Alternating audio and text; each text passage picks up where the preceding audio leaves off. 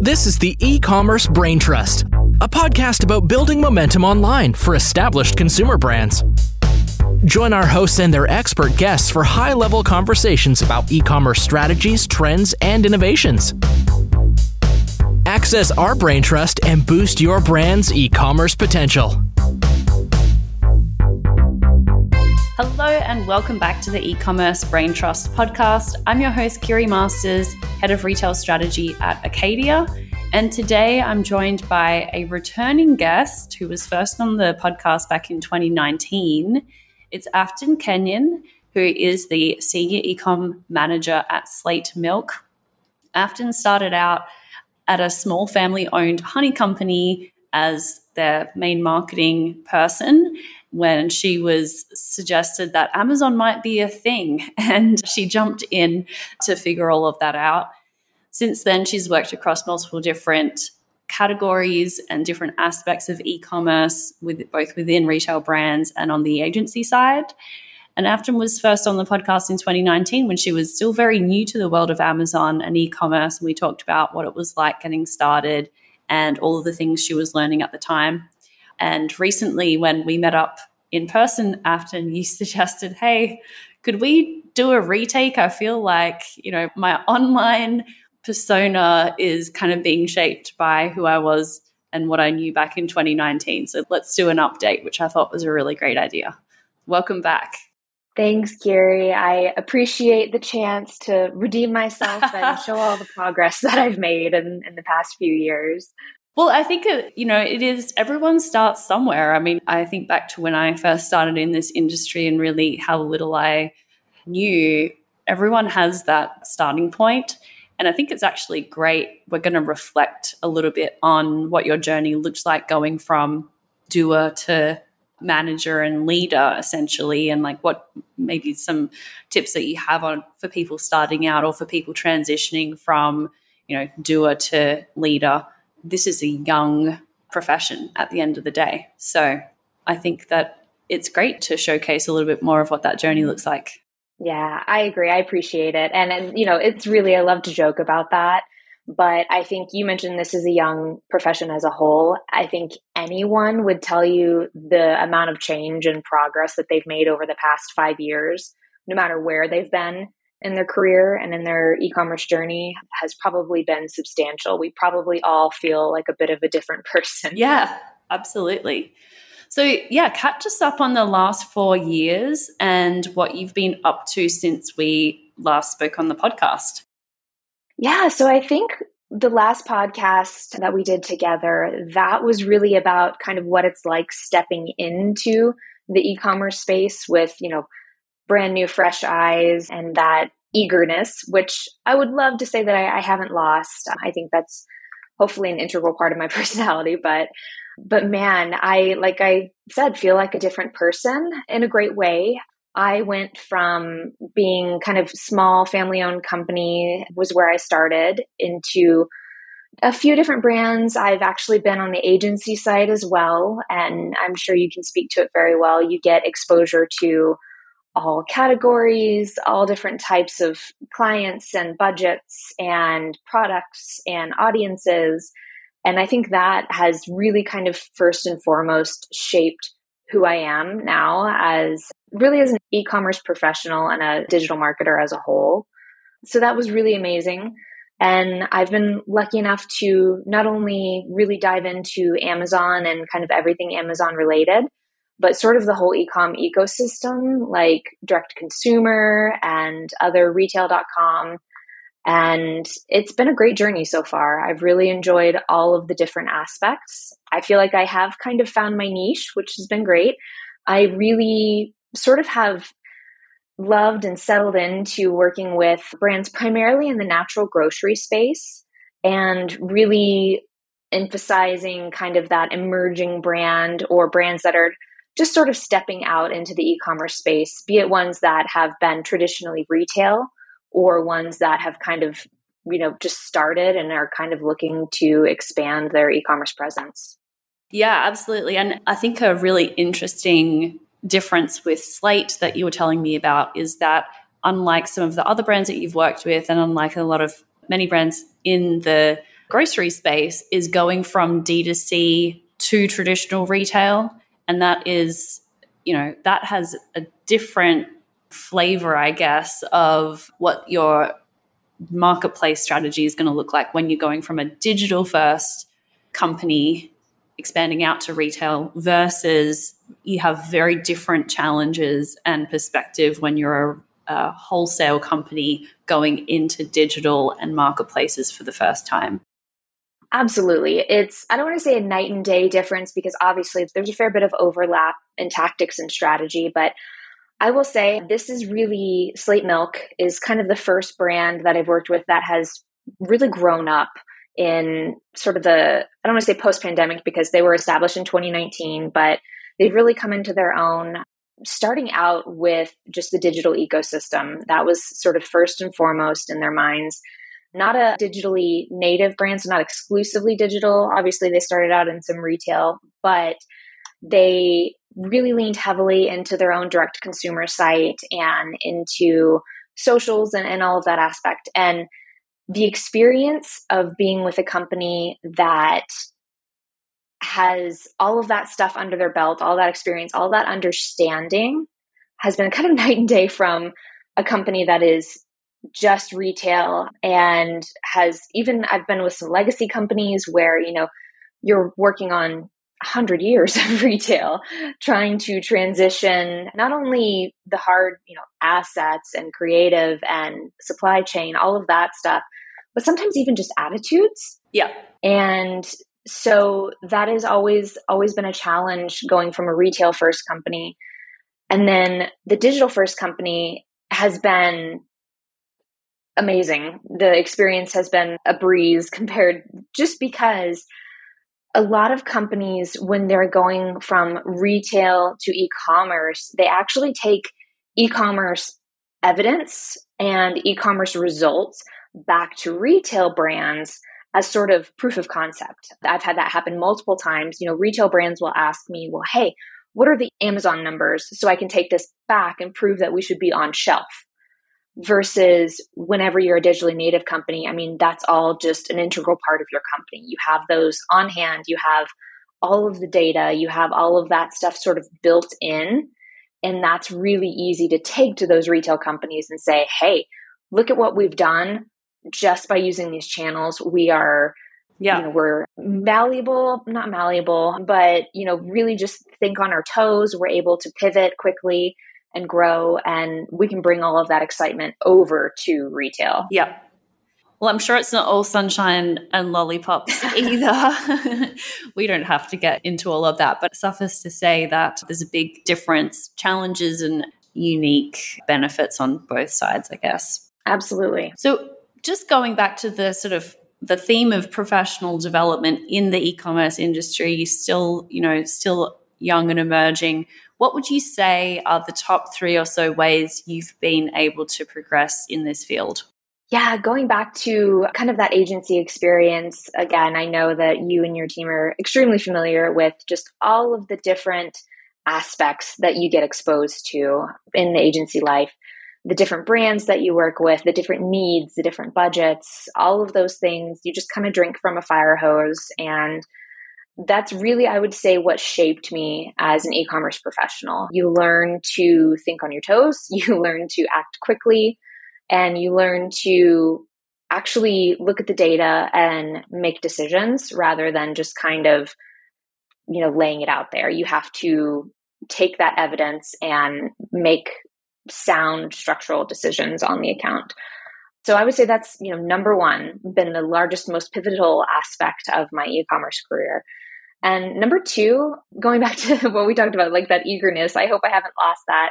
I still love just learning and absorbing, be it from podcasts like yours or, YouTube videos. There's obviously a huge multitude of YouTube e-commerce people now. And then everything from just articles, YouTube, conferences. I love conferences just for the learning, again, all of those different aspects of the entire e-commerce lifestyle. And then I would say number 3, which, last but definitely not least important, has been just some great people, some great mentors in the space, some great managers in the space, people who really encourage that learning process and allowing that trial and testing, which we all know is so important in e-commerce, and just encouraging that aspect and saying, okay, you've got our trust. Now let's try some things and see what we can make happen. I love all of these. I want to touch back on all of these because these are all super helpful. One is the agency work, and like you skip multiple steps when you're working with like a handful of clients, all of them different, trying to get buy-in from, sometimes frankly, people who don't care. It's the last thing on their to-do list, and you've got to find a way to actually crystallize, hey, this is what's going on. You must, this is why this is important. So I love that agency side. It's very different to brand side. Probably not for everyone. You need a really strong stomach. But it is fun. It's like very collaborative. You're working with really smart, fast-paced people, and I love that. And I think if you're going to, even if you intend to be brand side, it's a great experience to go agency side for a little bit. I would highly recommend it to anybody looking in the space. Just like you mentioned, it really kind of helps build your fortitude. You have to have steel in your bones and your heart to deal with some of the fast pace and the large budgets. And sometimes, like you mentioned, you have to really focus on getting everyone to be on the same page and getting that client's trust. And it makes you grow and learn like nothing else. I would highly recommend everyone in e-commerce at least trying it out. Yep. So I'm a big LinkedIn person. As you know, I'm a big podcast person. I listen far more than I produce, which is just a great format for me. I'm running around. I've got a young family. I'll put the podcast on when I'm, doing some housework or like going in the car somewhere. It's just really one of the more accessible ways to consume content and ideas. But I have not really gotten much out of YouTube. So I'd love to know like which YouTube channels you follow or people to give me some ideas there. Yeah. And I want to add one to that, which is Twitter. Oh, shockingly enough. Okay. That actually, I recently learned that the e-commerce community on Twitter is nearly as active as that on LinkedIn. And there's a lot of overlap there. So I would say that some of the similar people, because a lot of people are kind of multi-channel, someone who will post on Twitter and then repost on LinkedIn, and then they'll link that all back to their YouTube video. And so that has been incredible as well. But as far as YouTube, and it's been, DTCX was one that I recently watched. That was a conference for mainly focusing around direct consumer and customer experience. But again, there's tons of overlap and things that you can take on Amazon. And then, Jeremy Horowitz is a really good one. He is a founder there at Gorgeous. And another one that I've been really following is Eli Weiss. He started out primarily in the customer experience, was actually with one of the main competitors of a brand that I previously worked with. So I won't name names, but I have always respected his value. And so just learned a lot. And sometimes, God bless the algorithm, YouTube will, or LinkedIn or the like, will refer you to someone who you haven't heard before and, connected video. And it's just really been great so far. I'm sorry I don't have more specifics off the top of my head, but sometimes just kind of typing one of those keywords in and seeing what comes up has been really fruitful. Cool. And your last sort of top 3 thing that has led you to progress is having great bosses. So I totally agree. My question is, how do you choose a boss that's going to facilitate that? What should you be asking them during a job interview? Yeah, so I am somewhat unashamedly forward in job interviews. A lot of people see job interviews as somewhere that they have to sort of sell themselves. But my personal experience has been a job interview is to ensure that you and the company that you're interviewing with will work together, and the manager that you are interviewing with will work together well. And so when have been on job interviews, I just come out with the questions of, how do you feel about testing and learning? How do you feel about, budgets on Amazon? What are your priorities in the e-commerce space?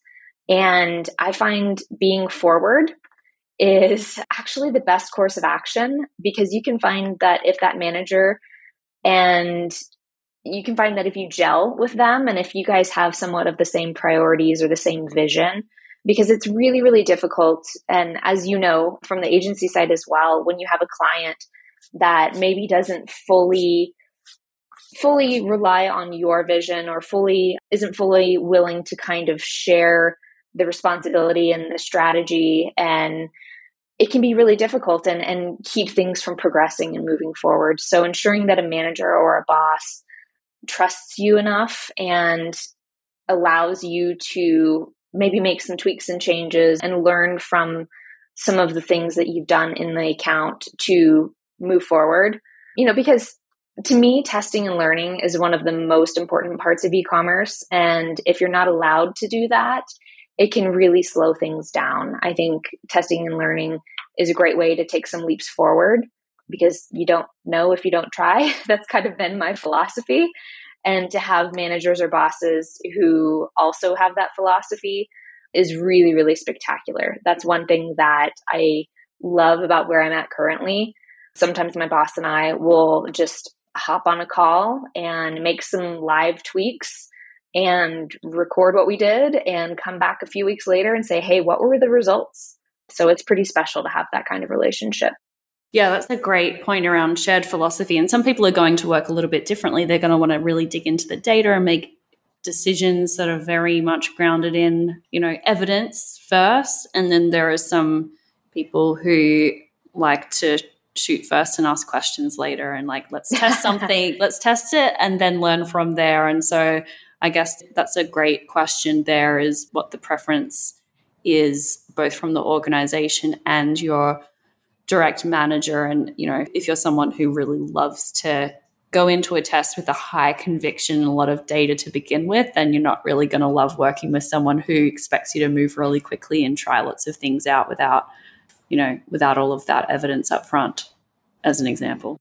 Honestly, been in both of those situations. I think landing somewhere kind of in the middle is somewhat optimal. I have been with a manager who says, okay, we can try this, but I need 5 stacks of, evidence and SOPs and all of that prior to making any changes.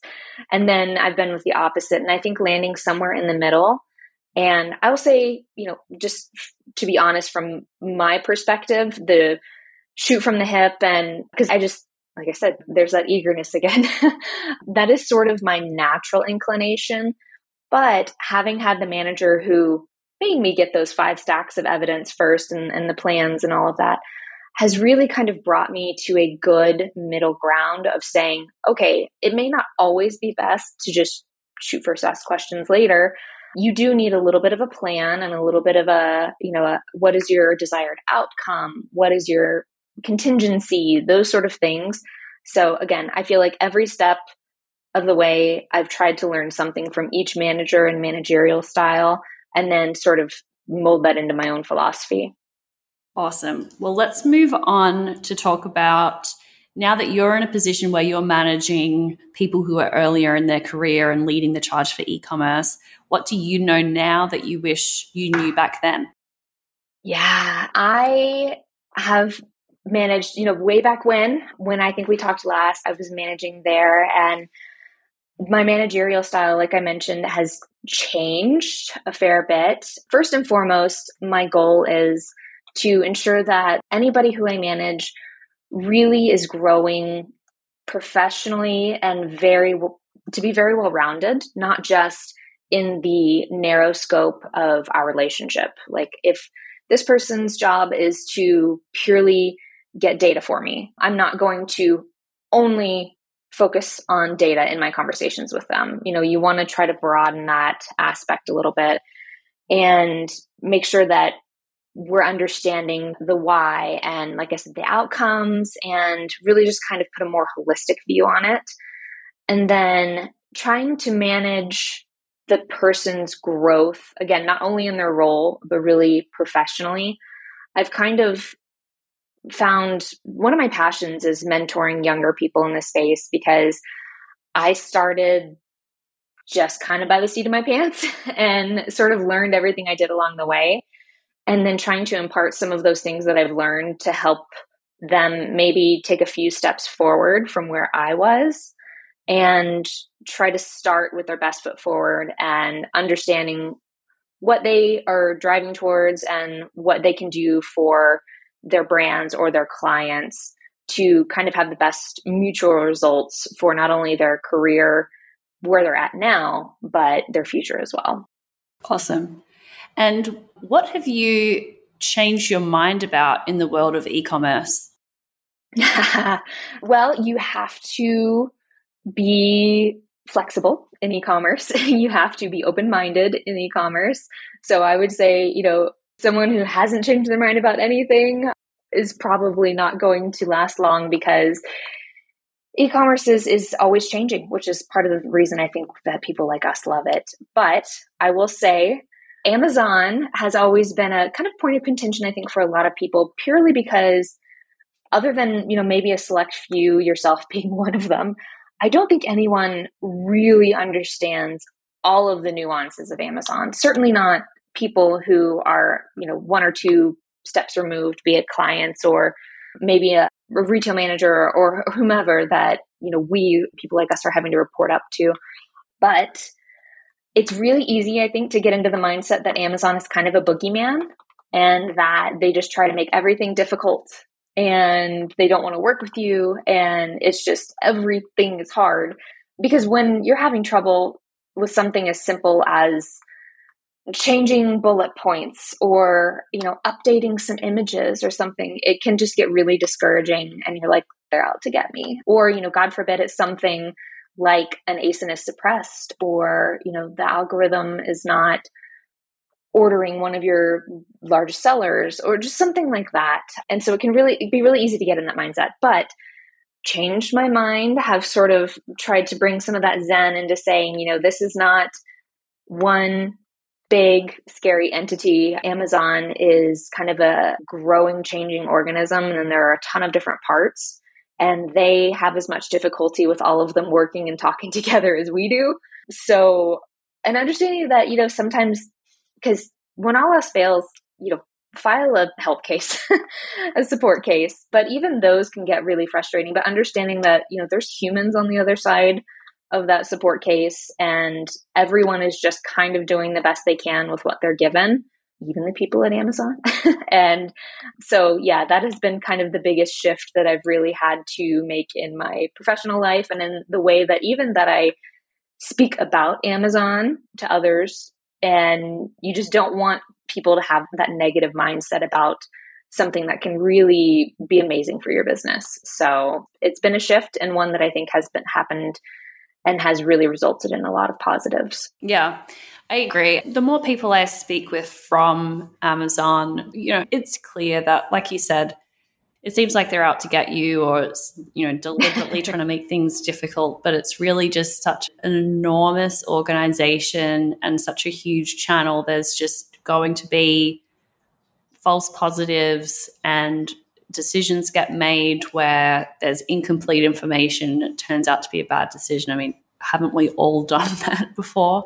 And so you multiply that across the thousands of things that are happening every day. There's issues. And I think most people that I speak with at Amazon are obsessed with doing a great job and really want to make good things happen. But things, just due to the nature of the company and how quickly they're moving and how competitive it is for Amazon out there as well, things do go wrong. And so it's about knowing how to navigate it, as you said, like knowing the avenues of escalation, things like that. So what are you excited about in the world of e-commerce? So e-commerce, I think we all feel it, is really kind of at a precipice, but in a great way. There's just so much that has changed in the last 2 years, even 1 year, even 6 months. And so it sounds cliche, sounds maybe a little overplayed at this point, but I think AI is fascinating and is really going to kind of change the face of e-commerce as a whole in ways that we maybe can't necessarily predict yet. But the things that people, again, going back to those YouTube videos, I have gone down a rabbit hole of people using ChatGPT to create Amazon bullet points where their prompt input was a list of keywords and attributes. And then ChatGPT spit out this entire, bullet points using all of those. And it's not perfect. Something that I've heard was AI is not going to replace people, but it's never going to replace creativity and just kind of that human oversight, that human drive. It's really just there as a tool. Yeah. Agree. So yeah, using that tool to help make our jobs more efficient and maybe even gaining some new ideas or someone like myself, unfortunately, organization does not come naturally to me. That's something that I've really had to focus on and put a lot of effort into.